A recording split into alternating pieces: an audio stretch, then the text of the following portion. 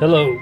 Today's episode is another exploration of the 16 guiding archetypes.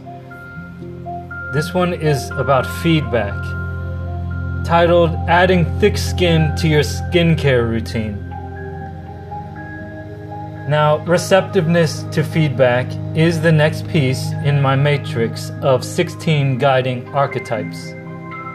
It is located at the intersection where my spiritual component of poise meets restorative group energy. And in good order, as I was referring to being judged in a previous podcast, fear of rejection keeps most of us hiding from judgment until our funerals. We might as well acknowledge that our funerals are in part a judgment. But being dead, we wouldn't be able to benefit. So what would they say if my funeral was tomorrow? What would I like them to say? Couldn't I benefit from witnessing a mock funeral of mine tomorrow? Could I be forgiven for faking death in order to have that valuable feedback? Probably not, for the incalculable amount of life-altering grief heaped onto those like Mom. Is asking for feedback so difficult that a fake death seems like a viable option?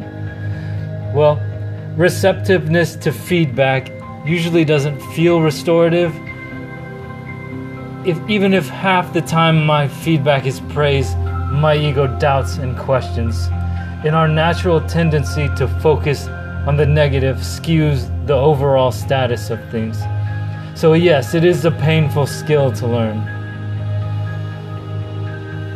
But it's restorative in that it's how you get the highly regarded trait of thick skin, that trait which allows feedback to work its course-correcting benefits without ego damage or emotional reaction, thereby opening a channel to receive aligned energy.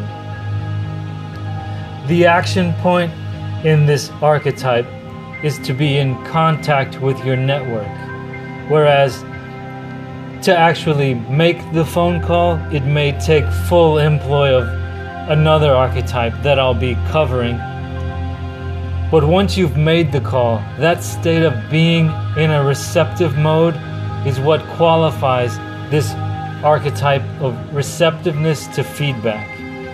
To receive the feedback like a gift, wanted or unwanted, and express gratitude. Then your thick skin will be highly regarded. Okay, that's enough for today. Thank you for listening.